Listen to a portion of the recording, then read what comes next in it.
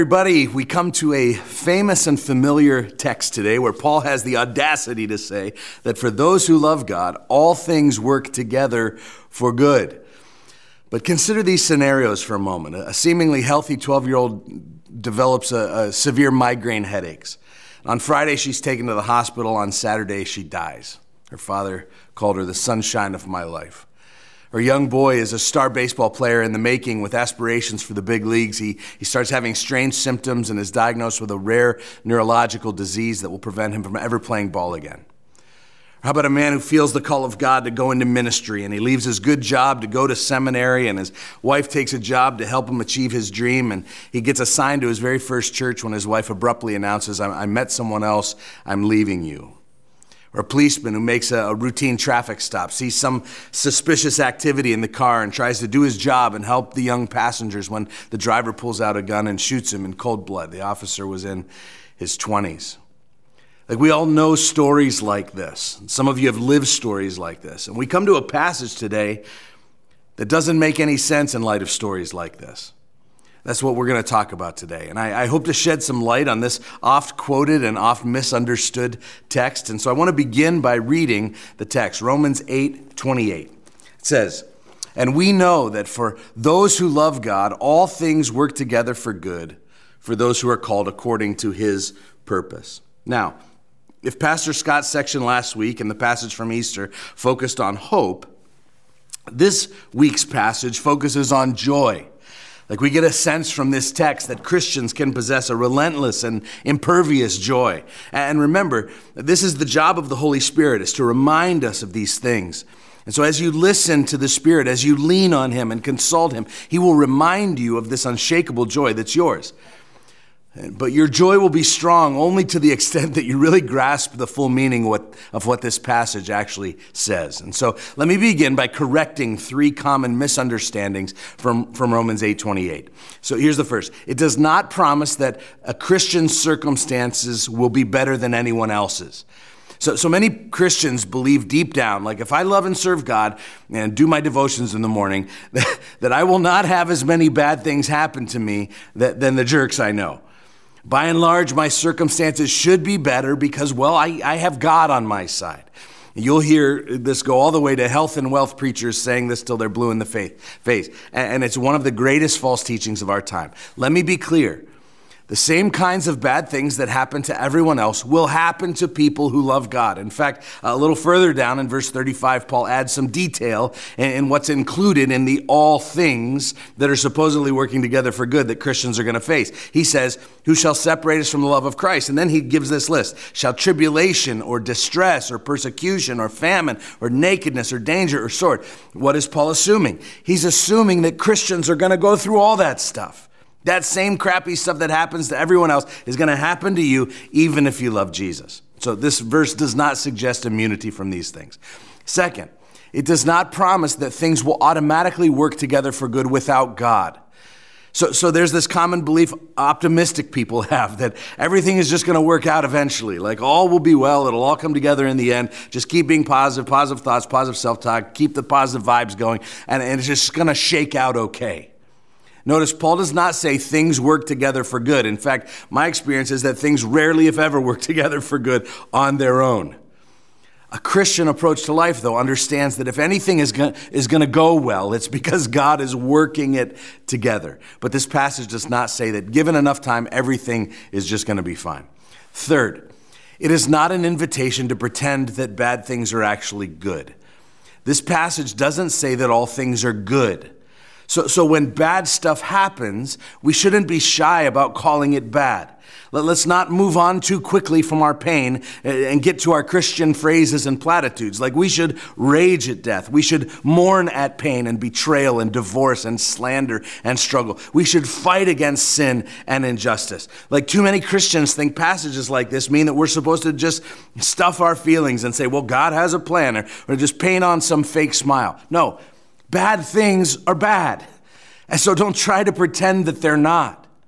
But we rage and we grieve and we process differently than the world because we know one important thing, that even when very real and very bad things happen to you and all around you, God is still at work. He hasn't abandoned. He hasn't left the scene. He is still deeply involved. And so each experience may not be good by itself, but God is able to bring good from it. Now, I've shared this illustration before, and it's not a perfect metaphor, but it gets the point across. Life experiences are kind of like ingredients in a recipe. God is making something. And at the end, that something is going to be good, but each ingredient may not be good by itself each step of the way. For example, if you get all the ingredients out in your kitchen to make a cake, I don't know about you, but I've never been tempted to take a big old bite of shortening or butter or whatever by itself, or to crack a couple of raw eggs right into my mouth, just go Rocky Balboa on those suckers. Or how about a big spoonful of salt by itself? Or what about baking soda? Anybody enjoy a nice heaping tablespoon of baking soda? So by themselves, these ingredients are all kind of bad. What about chocolate chips? Okay, those are good. 1 out of 6 ain't bad. But when you mix 5 bad things together with one good thing, and you stir them all together and you stick them in an oven, oh man, like that's good. And it's kind of like what God does with our experiences. He can take bad, and good and turn it into something really good. Now, we have to define good. We're going to do that in a minute. But it starts with full confidence in a divine author who is sovereign in order to surrender your story to his. In the meantime, we don't have to pretend that the bad things are good. So here's how I've summarized today's big idea as we consider Romans 8:28 and the verses that follow. God doesn't promise you better life circumstances. He promises you a better life. Now, we're going to walk through this passage, and I'd like to frame it this way. Let's explore a better life, and then how to maintain joy in the midst of struggle. So here's the first thing I think we need to see from the text. Joy means rethinking how you define good. So he says all things work together for good. And so much of our thinking has been trained to define good in terms of materialism or short-term gain. We often define good as like a new car, a new boat, or a restored relationship, or good fortune, just things generally working out for us. Or if a bad thing does happen, we think, okay, well, that means a better thing is ahead. And so somebody loses their job and they quote Romans 8:28, all things work together for good, which means I may have just lost this job, but that means God has a better job for me. Or your fiance broke off the engagement. That just means that God has a better person for me to marry. And so in these examples, you're still interpreting good through a short-term, temporal, kind of materialistic lens. Listen. If any of that happens, like if a better job comes along or a better partner comes along, guys, that's wonderful. You should celebrate that. Thank you, Lord Jesus. But that is not the promise here in this text. That's just God's grace. But listen, there are plenty of people who end up marrying a crazy person instead of that perfectly normal one that they were engaged to, or getting a worse job than they had before, or no job at all. The promise here isn't that if a bad thing happens, a better one of those things is coming right behind it for you. That's not the promise. Instead, good must be defined in spiritual terms. And here's the ultimate good. The ultimate good is God's glory. And God is most glorified when his children, you and I, live as Christ did in the power of the Spirit. As always, context is very important here. And so we see in the next verse, Romans 8:29, it actually explains verse 28. Here's what it says. It says, for those who love God, all things work together for good, for those who are called according to his purpose. 29, for those whom he foreknew, he also predestined to be conformed to the image of his Son. Here's our big idea again. God does not promise you better life circumstances if you love him. He promises you a better life. And the better life can be defined as becoming more like Jesus, being conformed to the image of his Son. Otherwise, people just see God in Romans 8:28 as like a genie in the bottle granting wishes all day long to fulfill our petty pleasures. Like if I don't get into this grad school, God will get me into a better grad school. Well, grad school is a circumstance. Marriage is a circumstance. Your job is a circumstance. But we're talking about a joy that goes above and beyond all circumstances. And so Jesus Christ came to the original disciples who would eventually lose all of their circumstantial treasures, jobs, homes, friends. And he says, you can walk in a joy that's not dependent on your circumstances. Now, This doesn't mean that material blessings won't be included in the good stuff. Like the Bible is very clear that God delights in giving his children good things. But the point here is this: Jesus Christ did not suffer so that you would never suffer. Instead, he suffered so that when you do suffer, you'll become like him. The gospel doesn't promise better life circumstances. It promises you a better life. And in Romans 8:29, we're told what that good is. What is good is that every single thing that happens to you is moving you toward Christ's likeness. This is the ultimate joy of our lives.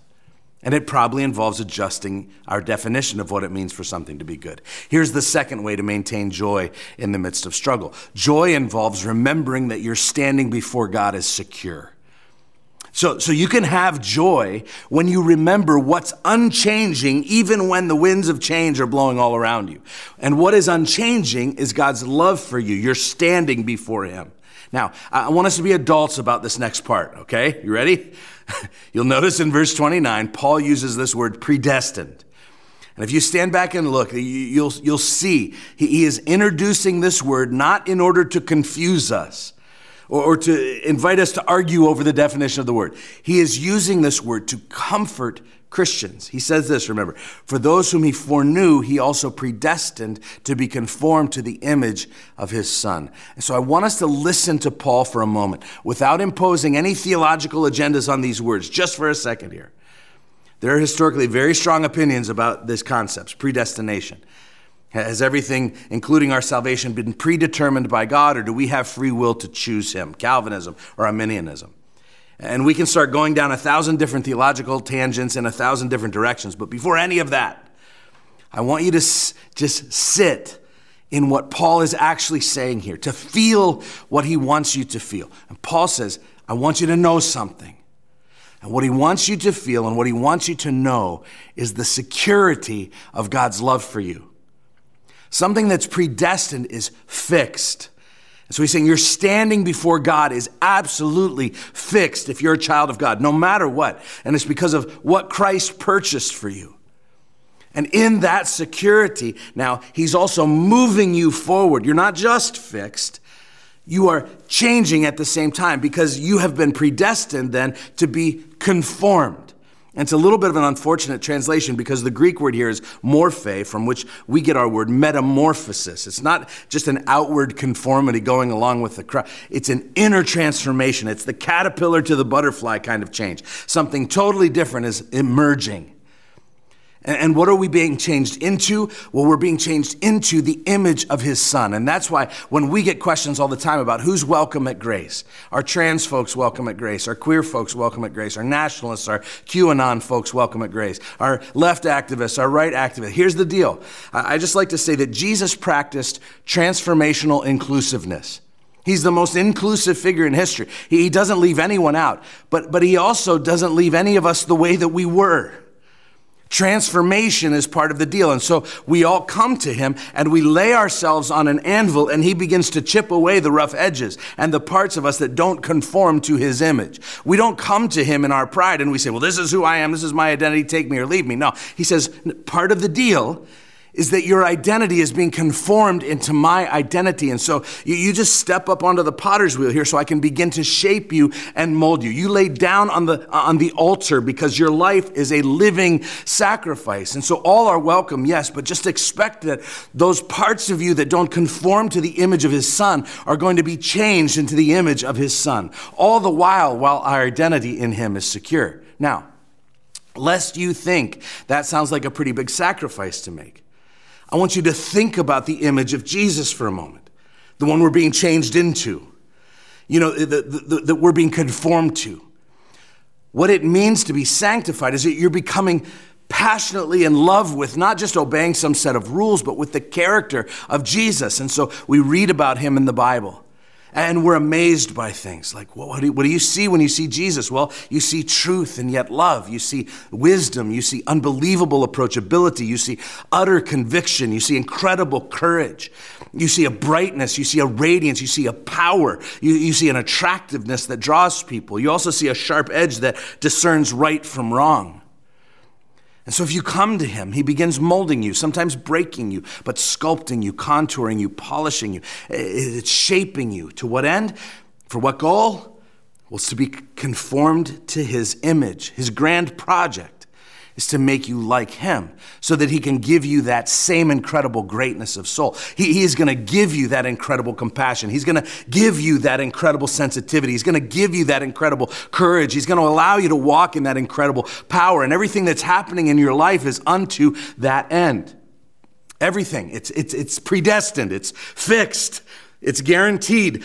Lock it in. You're on a collision course with that kind of greatness. Nothing can hold you back from that. Everything God is doing in your life is both fixing you securely in your standing before him and at the same time changing you, moving you, conforming you into his image. It's why in this next chain of adjectives that we'll read, he uses all past tense, including glorified, which we expect to be a future thing.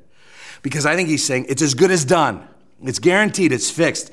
He is going to make you radiant and holy and joyful like Jesus. He is committed to that. He is not going to let anything in life get in between you and that. No matter what people have done to you and no matter what you have done to yourself, no matter how much you flail around and no matter how much people have tried to harm you, God is not going to let any of that get you away from this.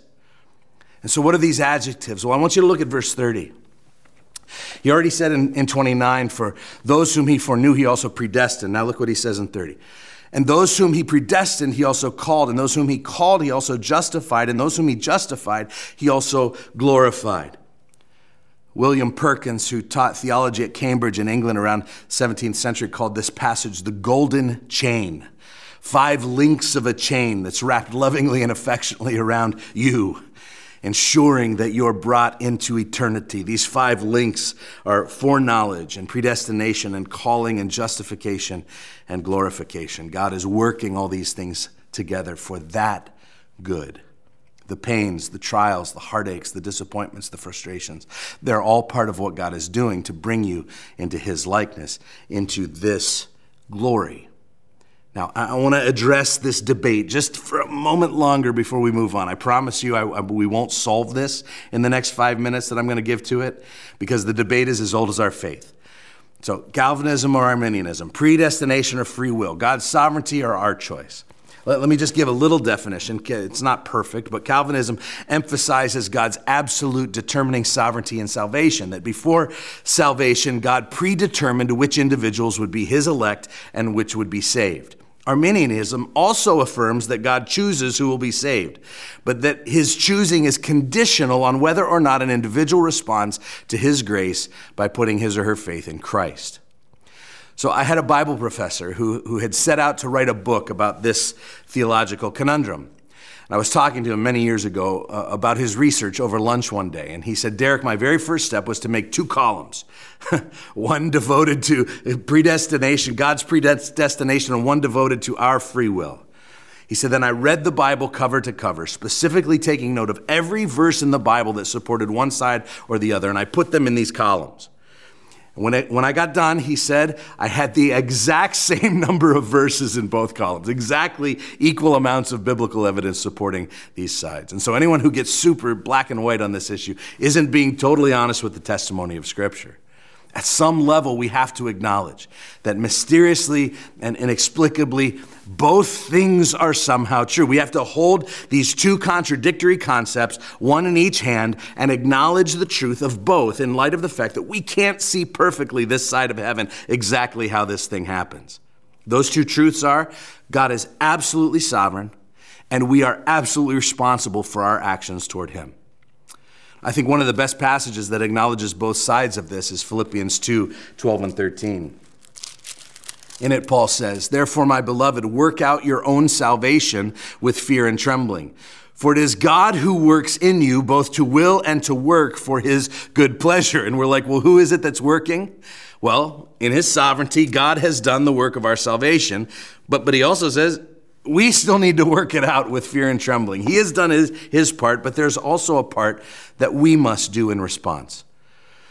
And so let's look at this golden chain one more time. It begins with foreknowledge. The common understanding of this word is that God knows ahead of time who will be saved. But Paul's adding a little twist here, because to know This idea of knowledge in the Old Testament, it's an expression of deep intimacy. It is a deep and intimate love. And what Paul is saying by using this word foreknowing is that God has set his love upon us ahead of time, his affection upon us in eternity. His love for you began before the world was made. That's an amazing concept. It says, and those whom he foreknew, he also predestined. Now, predestination this is more of a family conversation among Christians, okay? This is definitely not something worth arguing about with those who aren't believers. And here's why I say that. Because there's an experiential component to this idea that's undeniable. And if you haven't experienced it, like most unbelievers haven't, it's nearly impossible to grasp. And here's what I mean. If you're a Christian, I don't care if you're a Calvinist, Arminianism, rich, poor, black, white, Baptist, charismatic, I don't care, any of that stuff. When you came to the moment of trusting in Jesus, when you flop down on your knees and you cry out to God and you understand that you have to be saved and that God has rescued you and you've been reborn, there is not one person I've ever talked to who went through that and walked away from that moment saying, I did that. Like, even if you believe that you were actively, volitionally putting your faith in Jesus, there's always this sense, I don't care who you are, of he chose me first.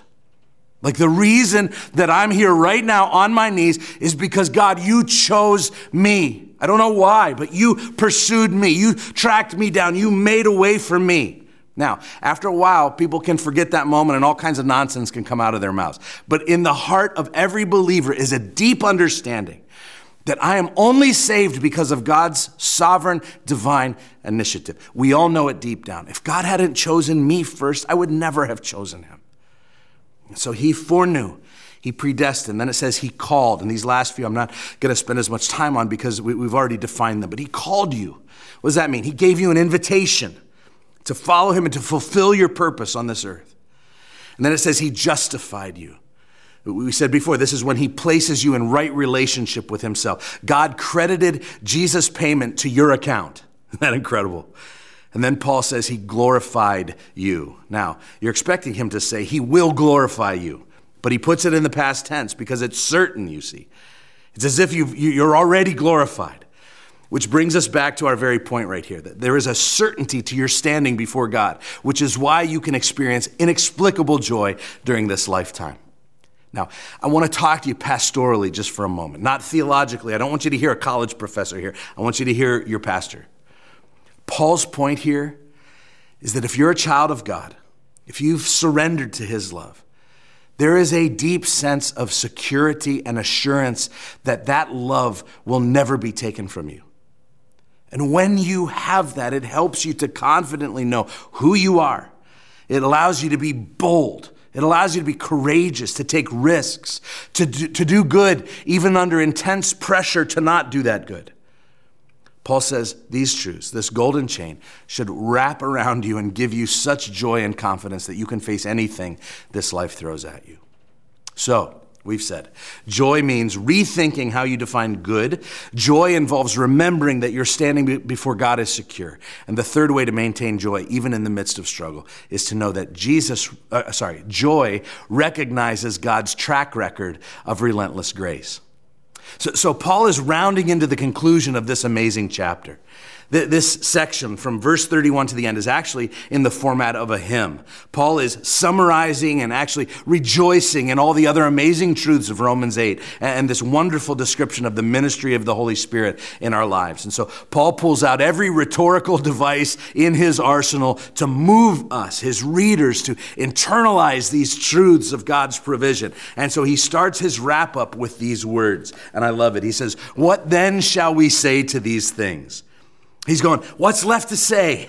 You almost get this sense that Paul is speechless. And then he goes on. He says, if God is for us, who can be against us? Oh man, how precious are those two words, for us. God is for us. There are no two more wonderful words in all the universe than God is for us. And in the same way, there are no more two more terrifying words, fearful words in the universe than God is against us. You never want to find yourself in a place where God is against you. But people will be against you. Like this little rhetorical question here, who will be against it? That it doesn't mean that you won't have adversaries. Oh, you will. Who can be against us? He said, well, lots of people and lots of forces and evil of every kind. You will have adversaries. But the promise of this verse is that as a man or woman of God, filled with his Spirit, you will have no successful adversaries. And here comes the track record. This is God's calling card, God's ledger of generosity. This is the gospel. Paul goes from here to the end of this chapter presenting an argument from greater to lesser. He starts with God's own Son, infinitely precious to the Father. And his point is, if he was willing to go that far, there's no good thing left that he will withhold from you. Look at verse 32. It says, and he who did not spare his own Son, but gave him up for us all, how will he not also with him graciously give us all things? Who shall bring any charge against God's elect? It is God who justifies. Who is to condemn? Christ Jesus is the one who died. More than that, who was raised, who is at the right hand of God, who indeed is interceding for us. Some of you should go back and read that about 100 times this week. Like if you're ever sitting in your current circumstances just struggling, or maybe you're even pouting, maybe you're having a little pity party for yourself. You're thinking, woe is me, God doesn't even love me, God has abandoned me. Just ask the Holy Spirit, the advocate, our counselor. Say, Spirit of God, would you remind me?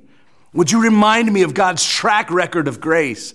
And then just allow him to preach this gospel over you. Preach it over yourself. If you ever question the love of God for you, look at the cross. If God was willing to give his own Son, is he not willing also to graciously give us all things? You need no other proof. The cross is this shining reminder that your crap can never outweigh God's grace. And that same Son who died for you is now at the Father's side, his Father's side, interceding for you. Our big idea says that God doesn't promise to offer you a better life circumstances, but a better life. And that better life includes this glorious future. And sometimes you have to find your way to joy by looking at the longer view. See, joy requires a longer view. All things work together, but they may not work together right now. You've been chosen and predestined and called, but the payoff is Christ's likeness. And the real ultimate payoff is not going to be until eternity. I don't know if you've ever read Dostoevsky's classic, The Brothers Karamazov, but in that novel, even Ivan Karamazov, who was an unbeliever, he understood this concept. Through Ivan's character, Dostoevsky wrote these words. He said, I have a childlike conviction that the sufferings will be healed and smoothed over, and that ultimately, at the world's finale, in the moment of eternal harmony, there will occur and be revealed something so precious that it will suffice for all hearts, to allay all indignation, to redeem all human villainy, all bloodshed. It will suffice not only to make forgiveness possible, but also to justify everything that has happened with men. Paul said it this way back in 8:18, for I consider that the sufferings of this present time are not even worth comparing with the glory that is to be revealed to us. Paul says, do you understand glory? Like if you understand what is to come, you can handle anything here. And so he's considering, he's thinking. He said, I consider these things. I'm calling to mind a vision of the future. See, joy comes in the long view, and most of us go through life with a short view. Our perspective often only allows us to see what is right in front of us, right now in this moment, the decisions that are burdening us right now, the relationships that are dragging us down right now, the struggles that we're experiencing right now, the day-to-day stuff of life that appears so pressing. When we talk about joy and when we talk about the long view, it ultimately comes down to a matter of stepping away from that and taking a heavenly perspective. I've shared this before, but it was a number of years ago on one of those anniversaries of D-Day. I saw back-to-back documentaries remembering the carnage on the beaches of Normandy. And I watched the first half-hour special, which was a series of interviews with some of the U.S. ground troops. You know, the guys that had come on the boats and had run up onto the beaches that day. We've all seen the brutal portrayals of that scene. And these foot soldiers were describing in detail their experience and the carnage that they witnessed. And it seemed at times they'd look around like every U.S. soldier around them was being killed. And they saw no advancement of troops, only death and destruction all around them. One of the men that they interviewed said these words. He said, I looked around, just kept thinking in my mind, there's no way we can win. There's no way we can win. Well, that mini documentary ended, and they followed it with another half-hour show that was dedicated to interviews with some of the pilots, the Allied pilots that were flying reconnaissance missions over that very same battlefield, that very same day. And they were seeing the exact same scene unfolding, only from a different perspective, from the air. And they were able to see troop advancements, and they were able to see retreating enemy soldiers. And one of the pilots in his interview said that as he saw the images coming in from the reconnaissance missions, he kept saying to himself, there's no way we can lose. There's no way we can lose. See, this is the power of perspective, the power of the long view. And in the long view, we remind ourselves again and again that there's no way we can lose. And we take joy in that regardless of our present circumstances. So here's what I want you to do today by way of a next step. I'm just wondering if any of you hear this verse, all things work together for good, and you have this kind of like, must be nice reaction. Like you haven't arrived at joy. Maybe you're bitter. Maybe you're pretending.